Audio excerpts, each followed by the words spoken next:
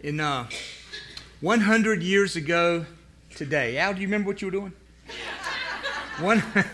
100 years ago today, World War I, the armistice to end World War I was signed. I had a great-grandfather, Roy Walker, who participated in World War I. I never knew him, but I've heard stories about him, and along with him and many others, many of you who stood today, thankful for your service and thankful for those who paid the price that we might have the freedom that we enjoy today. World War I, there was a very definitive enemy that was fought, and we could identify, and we could fight, and we could see the victory that comes. This morning, in the pastor's prayer time, in the prayer chapel, some men gather and pray with me each week. One of the prayers that was prayed went something like this: the devil has been hard at work, and many marriages have been hardened because of that. I believe that. I believe that. Today we're talking about hope in marriage. And as part of that, I want to just let you know, I've been recently, within the last year, been certified in a marriage counseling system called SYMBIS. I won't go into all the details now, but part of that process exposes personality traits, expectations in marriage, likelihood of success, and lots of valuable information for couples. I'm using this with couples that I am preparing for weddings and preparing for their marriage, but also using it with married couples. And it has been a great tool, a wonderful tool, in fact, because it gives couples hope in their coming marriage or in their existing marriage. And so I'm excited to use this more and more as I have opportunity to work with couples. Today we're looking at 1 Peter chapter 3. I'll invite you to take your Bible and turn there this morning. 1 Peter chapter 3, verses 1 to 7. And we're talking about the fact that as people of hope, and we've been looking at the topic of hope in 1 Peter for the last several weeks. We're working our way through this book there in the New Testament, this letter from Peter to believers. And in this letter, the overarching theme is hope. And so today we get to a topic of marriage, and it's under the umbrella of hope, so that as people of hope, we find that we can have marriages of hope. Hope in our marriage that will accomplish God's good and perfect will. Now, Christian marriage is often taken as out of touch or as negative or as old-fashioned by those who are not engaged in the Christian faith, by those who don't understand that God has a purpose and God has a plan and God has a picture established in marriage that relates to our relationship with Him. And also Christian marriage is taken as out of touch by those who misuse and abuse their role in marriage.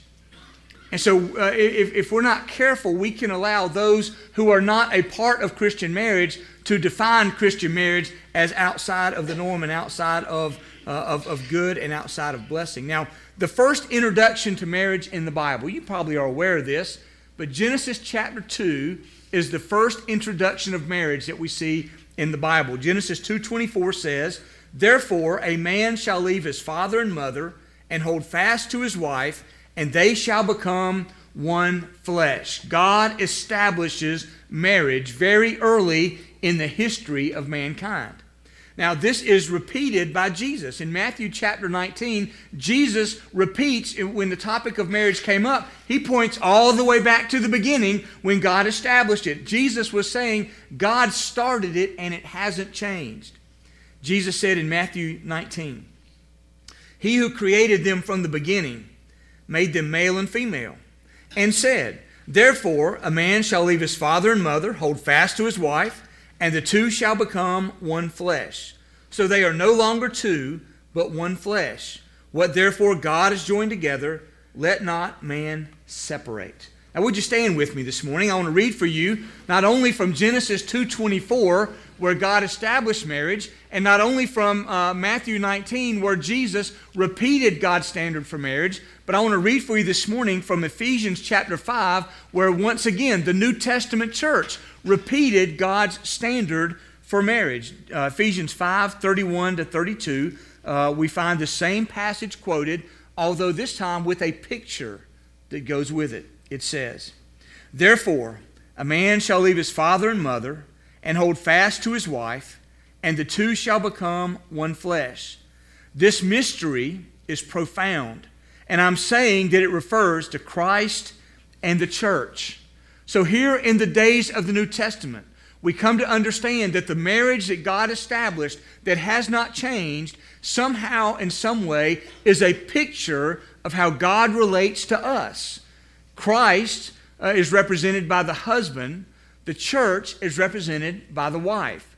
And this partnership of husband and wife is a picture of the partnership between Christ and the church to bring glory to God and to reach as many people as possible. That is a picture of godly marriage, and we're going to talk about that today. But would you pray with me as we begin? Our Heavenly Father, you have blessed us today with lively singing and great time of worship. There is a great feel in this worship service this morning, and we thank you for that. We thank you for the energy that we feel in here.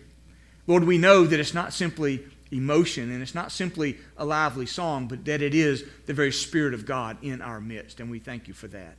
And our Heavenly Father, this morning, as we talk about the topic of marriage, as people of hope and as people who want to follow your word and demonstrate the picture and the blessing and the testimony of marriage, Lord, would you instruct us? Would you remind us? Would you encourage us? Would you soften our hearts where necessary? Would you harden our resolve as needed, that we might glorify you, be a blessing to our husband and wife, and be a testimony to the world about the picture that marriage represents of our relationship with God through Christ. In Jesus' name, amen. Please be seated.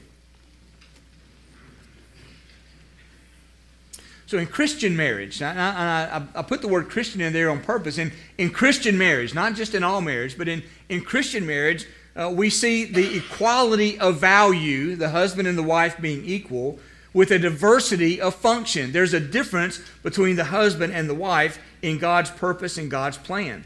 Now, historically and culturally, things about marriage have changed, are changing, and evidently will continue to change. Who knows what marriage is going to wind up looking like in just a few years? It's hard to believe it's changed as much as it has. Amen?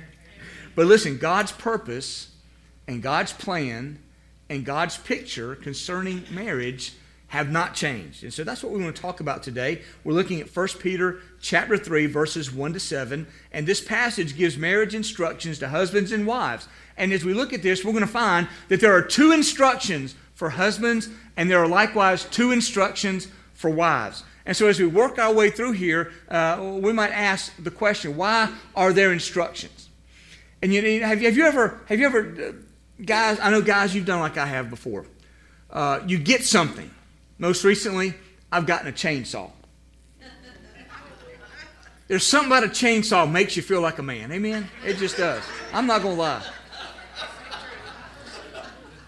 And after I finally got so frustrated trying to put that thing together, I looked at the what?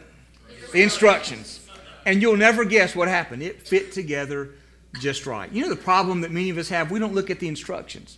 So we asked this question, why did God give us instructions for marriage? Well, last week we were looking at 1 Peter chapter 2. And in 1 Peter chapter 2, in this same overall discussion, we find here that there are three reasons that God gives instructions for how we are to act in society, which we talked about last week, and how we are to act in marriage. And the three reasons are, first of all, for the Lord's sake.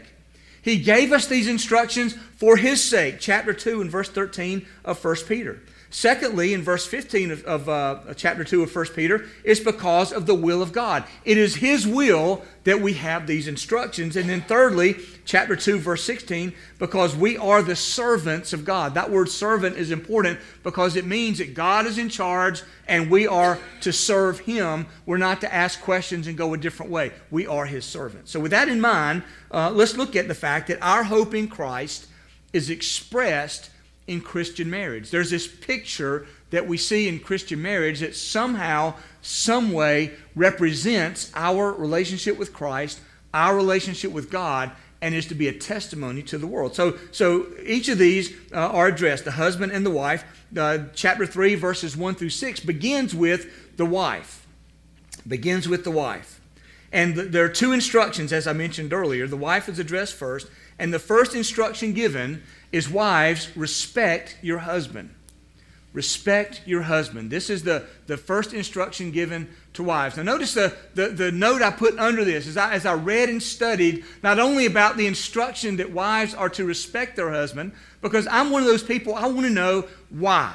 Why is it that God tells wives to respect their husbands? There's a correlation to that, and that is that somehow in some way God has wired men to desire and to respond to respect. It's an important part of what makes up a man. So we need to recognize that as men in general, and also wives to also be mindful that this is how men are wired, and the instruction for wives towards their husband is to offer this respect. Now in chapter 2, verses 13 to 25, we're all taught as Christians, men and women together as Christians, we're taught to submit to human authority. And we have the picture that Jesus submitted to God all the way to the cross, and it led to our salvation. With that thought in mind, at the end of chapter 2, we take up with chapter 3, verse 1. Likewise, wives, be subject to your own husbands, so that even if some do not obey the word, they may be won without a word by the conduct of their wives, when they see your respectful and pure conduct. So why should I, as a wife, respect my husband? So we talk about this topic of respect. Why should why should you respect your husband? There's a couple of reasons that we see here. Not only why should I respect him, but how can I respect him? And when I respect him, what's going to happen when I do that? There's at least three things that we see here that respect for your husband accomplishes. You may think it accomplishes nothing, but according to the Scripture, there are at least three things that this respect accomplishes. One is, it's a picture of Christ and the church. Don't take that lightly. Respect for your husband is a picture of Christ and the church, and more importantly, it's a picture of the church's response to Christ. In Ephesians 5, we see this much more extended passage on marriage, and I've preached on that before, and I will again. But for the sake here at 1 Peter, let's just be reminded that it does picture Christ and the church. Secondly, that your respect can be a testimony to an unbelieving husband that may win him to Christ. I don't know how many times I have met with families or met with wives whose husbands are not active in church. They're not believers. They don't come to church. I grew up in a home with both of my parents were not believers, and we were not active in a church at all. My mother became a Christian, and it radically changed her life up until this day. Somebody say amen to that. That's an awesome testimony. But my dad remained at odds. My dad remained. So I grew up in a home where a mother who became a believer wanted to influence a husband who was not a believer. And I witnessed it different ways that she tried and attempted that. I've talked to ladies over the years who would say, Pastor Mark, help me to reach my husband. How can I do that? And I will tell you this, and you may know this firsthand. I've seen it. I've talked about it. I've read it in other places. Nagging does not work. Laying out his clothes on Sunday morning does not work. But somehow, some way, in the Scripture, we find this picture of a marriage where the wife is a believer and the husband is not a believer. In the days of the New Testament, we read about the gospel spreading and people coming to faith in Christ. And no doubt there were many who came. The wives came to Christ as believers. The husband did not. And so here, just in that day, just like in our day, you find this mixed marriage where the wife is a believer, the husband is not. Sometimes, although not nearly as often, you'll find the husband is a believer and the wife is not. But in this case, it's addressing the wife. And it says here, the best way to win an unbelieving husband is respectful behavior towards him. Why is that? Because there's something about the way God wired men to desire and respond to respect. And so there's a testimony aspect to respecting your husband. Now, I'll tell you this too. Not only is it a testimony to an unbelieving husband, but it is a testimony to a believing husband as well. It's amazing what that can do a marriage. I want to speak to any of you here today who are single. Maybe you're young and you've never been married. Maybe you're older and through either divorce or death, you find yourself single again, and you may be considering the possibility of marriage at some point. I would challenge you and encourage you, set the standard now that you will refuse to date anyone who is not a believer and a follower of Jesus Christ. I want to challenge you to do that, no matter what your age or what your stage, if you find yourself single. So it's a picture of Christ. It's a testimony to an unbeliever. But thirdly, it's also a testimony to the world, that they may see the picture of Christ and His church as they see you as a wife relating to your husband. You may say, well, how is that going to portray the picture of Christ and the church? And I would also say it's not only that you live that way, but that you speak that way as well.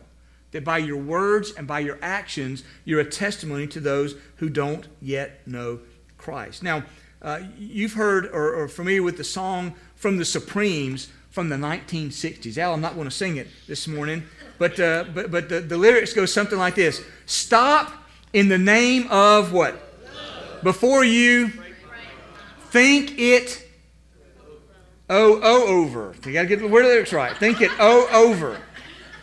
And with that thought in mind, the Christian website, familylife.com, lists 15 things wives should stop doing in order to show respect to their husbands. Have I got you riled up yet, ladies? Just remember the phrase 15 things, okay? I'm not going to go through all of them, but watch out now. There are 15 things that this website, I'm just telling you what the website says, 15 things on this website that wives should stop doing in order to show respect to their husbands. Let me share just a couple of them with you. Number one, stop thinking your way is the only right way. Do we need to talk about anything after service? Just let me know. Gary, just come talk to me, okay? Don't put others before your husband. Don't dishonor your husband. Stop expecting your husband to fail you as your dad failed your mom. That one hit home. I'm not a woman. That didn't hit home. Never use sex to bargain with your husband. Don't make your husband earn your respect. Remember, there's that word respect. Men are wired to both desire and respond to respect. Here's how that one is elaborated on. Many women think, I'll respect him when he earns it. But there's a reason that Ephesians 5:33 says, let the wife see that she respects her husband. As one friend said, if women could learn to understand that respect is a man's native tongue, that it absolutely heals his heart and ministers to him like nothing else, it would make the biggest difference in the world. I believe that's true. Don't act like your spouse is a mind reader. And then this one. This is not all of them. This is the last one I'll mention. Put an end to taking the lead because you think he won't. The first years of our marriage, one wife said, I would see what needed to be done and get frustrated that my husband would not take charge and get it done. I really believe now, she says, that our men don't lead because the women are too quick to jump in and take care of it. So first of all, women, respect your husband. Secondly, beautify appropriately. That's the second instruction to wives. Beautify appropriately. Starting in verse 3, there at 1 Peter chapter 3. Do not let your adorning be external. The braiding of hair and the putting on of gold jewelry or the clothing you wear, but let your adorning be the hidden person of the heart with the imperishable beauty of a gentle and quiet spirit, which in God's sight is very precious. Now let's start with the word adornment. What does the word adornment mean? It means that these are items added to beautify the appearance. Items added to beautify the appearance. The instruction here is not just to put everything on the outside, on the shell, on the covering, to make things more beautiful. In fact, Christian women are not to prioritize outward adornment, but instead inward beauty. And this was written, we have to remember the context, the culture at the time. This was written at a time when in Roman culture, which was the dominant culture of the day, women adorned themselves greatly. The more wealthy you were, the more you adorned yourself as a woman. There are writings and paintings and statues of women from this era in the first century where they would, their hair, the more they could afford it, the taller and braided and more intricately and beautifully, their hair was all large and it was braided and it looked unbelievable, no doubt. And the jewelry that was worn was the most that could be afforded. And it was worn very prominently by the ladies. And their clothing was the best that their money could buy. So here's what was happening. When women would go out in society and in culture, people would see them and their appearance would say, look at me. Look at how beautiful I am with my hair. Look at how wealthy my family is with my jewelry. Look at how expensive my tastes are with my clothing. Look at me. That's what the picture of women were in the first century, as a general rule among the wealthy. Not a focus on character or integrity or personality or faith, but a focus on outward appearance. By contrast, Christian women are to focus on building godly character first, as a status symbol that doesn't say look at me, but says look at Jesus. A status symbol that doesn't say look at my wealth and what I have, but a symbol that says look at all that my Savior provides in salvation. Look at what He paid so that I might be set free. This is who I am. Now today, surprisingly, or rather unsurprisingly, we see much the same outlook. We see cultural pressure for hair and jewelry and clothing to say, look at me, without any concern for inward beauty. We see outwardly, whether it's a beauty pageant or whether it's a commercial on TV or whether it's this person or that person or lyrics of a song or what's in movies, we see this unending picture of women, and the picture is look at how beautiful, look at all these outward things with nothing pointed inwardly. The Bible message, though, is don't start with outward appearance. Because when you only focus on outward appearance, it will mislead you and others away from God. Rather, women, start with inward appearance of character and your spirit before God that will lead you inwardly and spiritually, and then it will allow you to reflect true beauty outwardly. The Christian context of verse 3 could go something like this. Do not let your beauty be only external, hair and jewelry and clothing. Focus first on your heart before God. This passage does not say, women, don't fix your hair, don't wear jewelry, and don't wear clothing. It doesn't say that at all. It says, but it says start with the heart. And when your heart is right before God inwardly, then your external appearance will reflect that outwardly, and you'll truly represent your relationship to Christ. And it says here that this attitude among women is very precious to God. And it's precious because in Ephesians 5 it mentions the fact that a wife's relationship towards her husband is a picture of Christ's relationship with the church. And when that relationship is right, it's a very precious thing to God. So ladies, recognize, as a wife in that role, you relate to your husband as God calls the church to relate to Christ. And so that is a precious thing in the eyes of God. I want to share with you, if I hadn't gotten enough trouble already, I want to share with you just a couple of minutes of two Christian women discussing the topic of beauty. Well, we were talking earlier, beauty is not a bad thing. Right. The Bible even mentions that David was handsome in appearance. Right. Beauty points to the beauty of our God. So Right. It's not bad. It's just a hard struggle. I think as we're thinking about swimsuits and what we should wear in the discussion of beauty, it's so easy for me to want to put my standards on somebody else of what I think people should be wearing. Sure. And yet I think ultimately we need to be asking what's the motivation behind what we're putting on and how we are adorning ourselves. 1 Peter 3:4 says, the Lord says, through the Peter, that don't adorn yourself with these jewelry and all Right. this, which doesn't mean it's bad. It just means what he goes on to say is that what pleases the Lord is the hidden person of the heart. Right. And so are we seeking in our motivation in how we're dressing and how we're carrying ourselves and how we take care of ourselves? Is our motivation to show ourselves off? Right. Or is it to honor the Lord and show the Lord off? Yeah, I'm glad you mentioned that verse in 1 Peter because they were in the first century, that would have been a way to display their wealth and theirs. And so I think that as we are thinking about this and thinking about, okay, what are we going to adorn ourselves? And we do need to evaluate, are we trying to draw attention to ourselves in what we wear and how we conduct ourselves, or are we drawing attention to the Lord? I think we have to keep in mind as women, we live in a hyper-sexualized culture where the standard of outward beauty is just crazy. And so we have to fight and be vigilant that we do not put our hope in what we look like on the outside. And like you said earlier, I mean, I am not there yet. I struggle. So I want to be found beautiful on the outside, but there's value in that for you wanting to look beautiful for your husband, maybe me wanting to look beautiful for a future husband one day. So there's not something wrong with that, but when we put our hope there. And especially when we think of how we dress, when we're dressing in a sexualized way and trying to draw attention to ourselves, making our brothers, sisters stumble, I don't know. We do have a responsibility there as Christians. And I think ultimately keeping in mind that our beauty is not about us.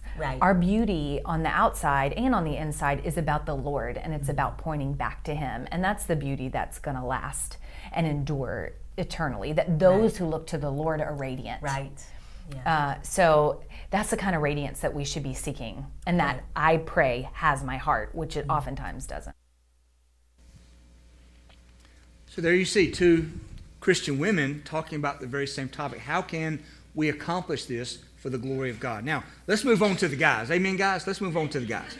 A couple of instructions for the guys. Now, I want you to notice that there are 6 verses relating to the women, only 1 relating to the men. Now, it's not because men need it less, it's because men can only remember just a couple of things at a time. Chapter 3, verse 7, likewise, husbands, live with your wives in an understanding way, showing honor to the woman as the weaker vessel, since they are heirs with you of the grace of life, so that your prayers may not be hindered. Let's look at these 2 instructions given to men. First of all is live in understanding with your wife. Live in understanding with your wife. Come to understand your wife and who she is. As I've heard people say in different ways down through the years, if I could do that and write a book, I could retire today. Nobody can understand a woman. There's been songs written about this, books attempted to be written about this. There have been all kinds of things, because men are from Mars and women are from Venus, and it's 2 different worlds. Yet, here in the Scripture, we're told from God, men, seek to understand your wife. This word understanding means knowledge. It means seeking to know, to inquire, to investigate, and to study. It's saying to men, study your wife, investigate her, find out everything there is to know about her. Who is she? What does she like? What is she like? What does she look like? How can you meet her needs? It's a picture here, if you will, to put it in some guy talk. It's a picture of a hunter or a fisherman going after prey. Now, I'm not a hunter. I've been fishing a time or two, but I would not pass any test of being anything good. I just throw the hook out there and hope something will get a hold of it. But those that know what they're doing have an understanding of the prey that they are pursuing, and they can become more and more of an expert at hunting that particular prey. And I believe that's a great picture of husbands and wives. A hunter or a fisherman will study to understand the prey that they're going after, where the prey will be, what the prey like, what their schedule is. They'll spend money. They'll get up early. They'll travel. They'll stay late. I'm reminded of a couple of things just from Ridgecrest here. Of some of our men that are big fishermen. They'll go out to these lakes all around here and sponsor fishing tournaments. I've been asked to go out, and have done so gladly, at 4 o'clock in the morning to Falls Lake to give the opening prayer and to help weigh in and inspect boats. I've developed some skills a little bit in that regard. But 4 o'clock in the morning on Falls Lake, because there's a fishing tournament going on, I think that's a great thing. There are other hunters who will get in their deer stands before the sun ever comes up in the morning. I was looking on Facebook yesterday, and there's a picture of three of our church members, Art Farrell and Jordan Salmon and John Wyckoff. Each of them yesterday before 9 a.m. had shot a buck. And each of them, they were spread out there with their bucks. And so they had studied and gone, and they were successful in their hunting. Likewise, a sports fan will listen to Mike and Mike on the radio. If you don't know Mike and Mike, you may not be much of a sports fan. If you'll study the stats of your favorite team, you'll watch the games, you'll criticize the coach, you'll know the players, you'll buy the jersey. You're all in for your sports team. And those things are certainly fine to do because you study and you go after that sportsman mindset. But let's be realistic. There are more and more men, I would say, who know more about the Blue Devils, the Tar Heels, or the Wolf Pack, or a turkey call, or how the behavior of a bass is in Carl Lake, and know more about those things than they know about their wife. Because they're not seeking to understand their wife. They're not studying their wife the way they study that fish. And I would point out to you guys, your wife is much more valuable than the fish, or the buck, or the duck, or the team, any way you want to look at it. So if you want to strengthen your marriage, guys, continually seek to understand your wife. Even if you've been married for decades, we change over time. Always be curious to know, to understand, and to find out just who this beautiful person is that the Lord has brought into your life. We're biblically commanded to do so, and there's also a rich reward for that relationship. So guys, let's seek to understand our wife. Secondly, show honor to your wife. Not just understanding with your wife, but honor towards your wife, honor to your wife. This word honor means respect, admiration, tribute, and esteem. The English transliteration of the Greek word is this. Think about this. To honor your wife in Greek language is spelled in English T-I-M-E. Think about that. Giving your wife time is giving your wife honor. And it says here that as the weaker vessel. There's lots of discussion. What does this mean that women are weaker? Does it mean that they're more fragile, that they're physically less strong? Does it mean that they're not as tough as men are? I don't think it means that at all. But it's a picture that I've seen that I think really describes the woman as the weaker vessel. If you will, picture men as a sledgehammer and women as a clock. The sledgehammer has a role, a valuable, important role. But so does the clock. And so the sledgehammer is to take its role and do its job. Likewise, the clock. Which one is more valuable? They're equally valuable. They each have a role to play. And so women are like that clock and need the attention that a clock would desire and deserve. So men were to honor our women in our lives. Each is different, men and women are.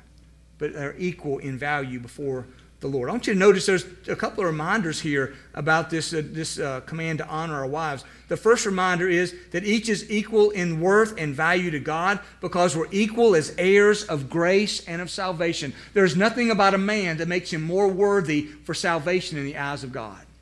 There's nothing about a woman that makes her more or less worthy of salvation in the eyes of God. We're equally created in His image. We're equally guilty of sin. We're equally available to be saved through faith in our Lord Jesus Christ. And then notice the second reminder, and that is that our prayers or our relationship with Jesus is hindered if we're not honoring our wives, gentlemen. If you're not honoring your wife, then you're not right with God in your relationship with Him. We could say it this way, your spiritual relationship with God is impacted by your marital relationship with your wife. It's important to recognize that God looks at us, because if we're going to look at this relationship of a husband and a wife being a picture of Christ and His church, then we have to give honor to our wife so that we can represent Christ towards His church and so that our wives can know how we feel about them, and this directly impacts our relationship with God. Now, you remember how many things were on the list, women, that you were to stop doing in order to respect your husband? 15. Oh, y'all remember that, didn't you? 15. The same website has another list for men. 40 things husbands should stop doing in order to honor their wife. I'm not going to read all 40 because some are a little too close to home, but I do want to share a couple of them with you. Stop coming home from work and plopping in front of the television for the night, leaving your wife to bear the responsibility for everything else going on in the home. That's just one of them. Stop working so much. Find a healthy balance between work and family. Your wife would rather have you than a big house, nice car, etc. Maybe, maybe not. I don't know. But she should want you more than that. Stop acting like you're listening when you're really watching TV. Stop allowing the spiritual leadership of the family to default to your wife. Stop being passive when it comes to disciplining and training your kids. Stop being a closed book. Open up to your wife. Don't be afraid to show emotion. Stop dishonoring your wife by criticizing her in front of your children or in public. When your wife irritates you, don't answer right away. Instead, count to 10 and remember she is a gift from God. Amen? Don't shy away from difficult conversations with your wife. Stop saying you'll do something and then procrastinate. Don't allow your eyes to linger on beautiful women who pass by. Never casually or disrespectfully talk to other guys about sex with your wife. Stop telling your wife that she is supposed to submit to you. Stop feeding your sexual desires from any source other than your wife. Don't be alone with any woman who is not your wife. Don't make fun of your wife. Don't allow guy-only activities to rob you of time with your wife. And stop expecting your wife to do all the housework. It's just a few. Pretty poignant, though. Guys, we're called to honor our wives because they're such a gift from God. I want to end our message this morning with a prayer. I've been on a public prayer focus for a little while now. Somebody asked me last week, how much longer are you going to keep asking us to come forward to pray? And my answer then was, and is today, I'll let you know. This morning I want to ask you just a moment to come forward and to join me in a prayer for marriages. Marriages of hope and for hope in marriages. You may be coming representing your own marriage in its strength as a testimony, or your own marriage because you need help in your marriage from God. You may be coming on behalf of someone else, a friend, a son, a daughter, a parent who's having a difficult time in their marriage. You may be coming because somebody you know is having a difficult time, and you want to pray perhaps that your marriage would reflect the gospel as you go out. You may be single and you want to come just to pray for a future mate or for others who are single like yourself. You may be here as a husband and your wife is not here and doesn't come. You may want to come because you want to pray for your wife. You may be here as a wife and your husband does not come. Any number of different ways. In just a moment when I ask, I want to invite you to come here and stand across the front. If you want to kneel, you're welcome to do that. And then I'm going to have a prayer to conclude the message here, and we'll sing a song as we prepare to dismiss. But what is it? Somebody asked me, is there something special about coming forward? The answer is no. It does. It's just as you're just as holy if you stay in your place, and there's no distinction between whether you come or whether you go. If you feel so led, for some reason right now, I just really have felt the Lord impressing me to be more public about public prayer in the church. And so that's my conviction right now. That's why I'm going to ask you in just a moment, those of you that will, just to come and join me around the altar. So would you stand with me right now, if you would? Would you stand?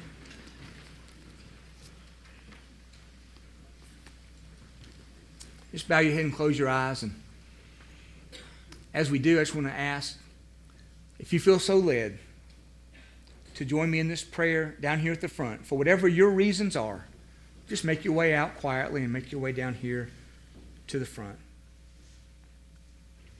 Surely, if you will, just begin to play softly, and we'll have this time together to pray for marriages of all kinds. God has been so gracious to give us instructions, to give us encouragement, to give us resources by His Word, by His Spirit, by those who are around us. Our Heavenly Father, I thank you for today and for your many blessings. I thank you for marriage, the beautiful picture that it paints of Christ in the church. I want to pray today for wives. Well, wives that are gathered here around the front, wives who are in our worship service today, wives who are perhaps even hearing this message online because they're not able to be at church today. I want to pray for wives to have a desire, first of all, to please you and to follow your instructions. The Lord, they might respect their husbands, and Lord, that they might beautify themselves appropriately from the inside out. I want to pray, Lord, that for some, that's a very difficult step to take, but I pray that because of their desire to serve and follow you and follow your word, that they would take some steps and then reap the benefits of being the godly wife that you call our ladies to be. I want to pray also, Lord, for our men, that truly we might seek to understand our wives. It's so easy just to get into the routine of marriage and neglect the most important relationship on earth that we have, the relationship with our wives, to expect them to pick up the slack and do things and be there for us and to wait on us. And Lord, none of that is biblical or godly. So help us to understand our wives and then to honor them, to exalt them and lift them up and to show them by our actions that we truly honor them in all ways. Lord, I pray for men today, men who are gathered here, others who may be listening online or some other way. Lord, that we might have both a desire and a willingness to take steps, even when it's awkward, to take a step towards understanding and honoring our wives so that we might follow biblical teaching and also so that it might impact our marriages. And as we take these steps, Lord, I pray that we would see tangible and visible and relational benefits and blessings. I pray for marriages, even our strong marriages here at Ridgecrest, to be renewed. But Lord, I pray also especially for that man or that woman who's here today, their husband or wife do not seem to be open to spiritual things. I pray, Lord, that by following these biblical, godly guidelines, that you would open up the heart and make tender the heart of that husband or wife that's not here and not participating in spiritual life, that they somehow may be won to faith in Christ and godly living by the example of a husband or a wife that treats them in a godly way. And Lord, I thank you that you intend marriage not only to be a picture of our relationship to you, but also a blessing for those who participate in it. And then, Lord, to be a testimony to an outside world who struggles in the area of personal relationships, struggle, Lord, with marriage and what it means and how it's defined and who can participate and the easy marriage and divorce that just so permeates our society. Lord, help our marriages to be a testimony of the gospel of our Lord and Savior, Jesus Christ. Our Heavenly Father, thank you for each one that is standing or kneeling in the pews or here at the front. Thank you for our commitment to Christ, and thank you for our desire to serve and to follow after you. As we pray in the name of Jesus, our Savior. Amen.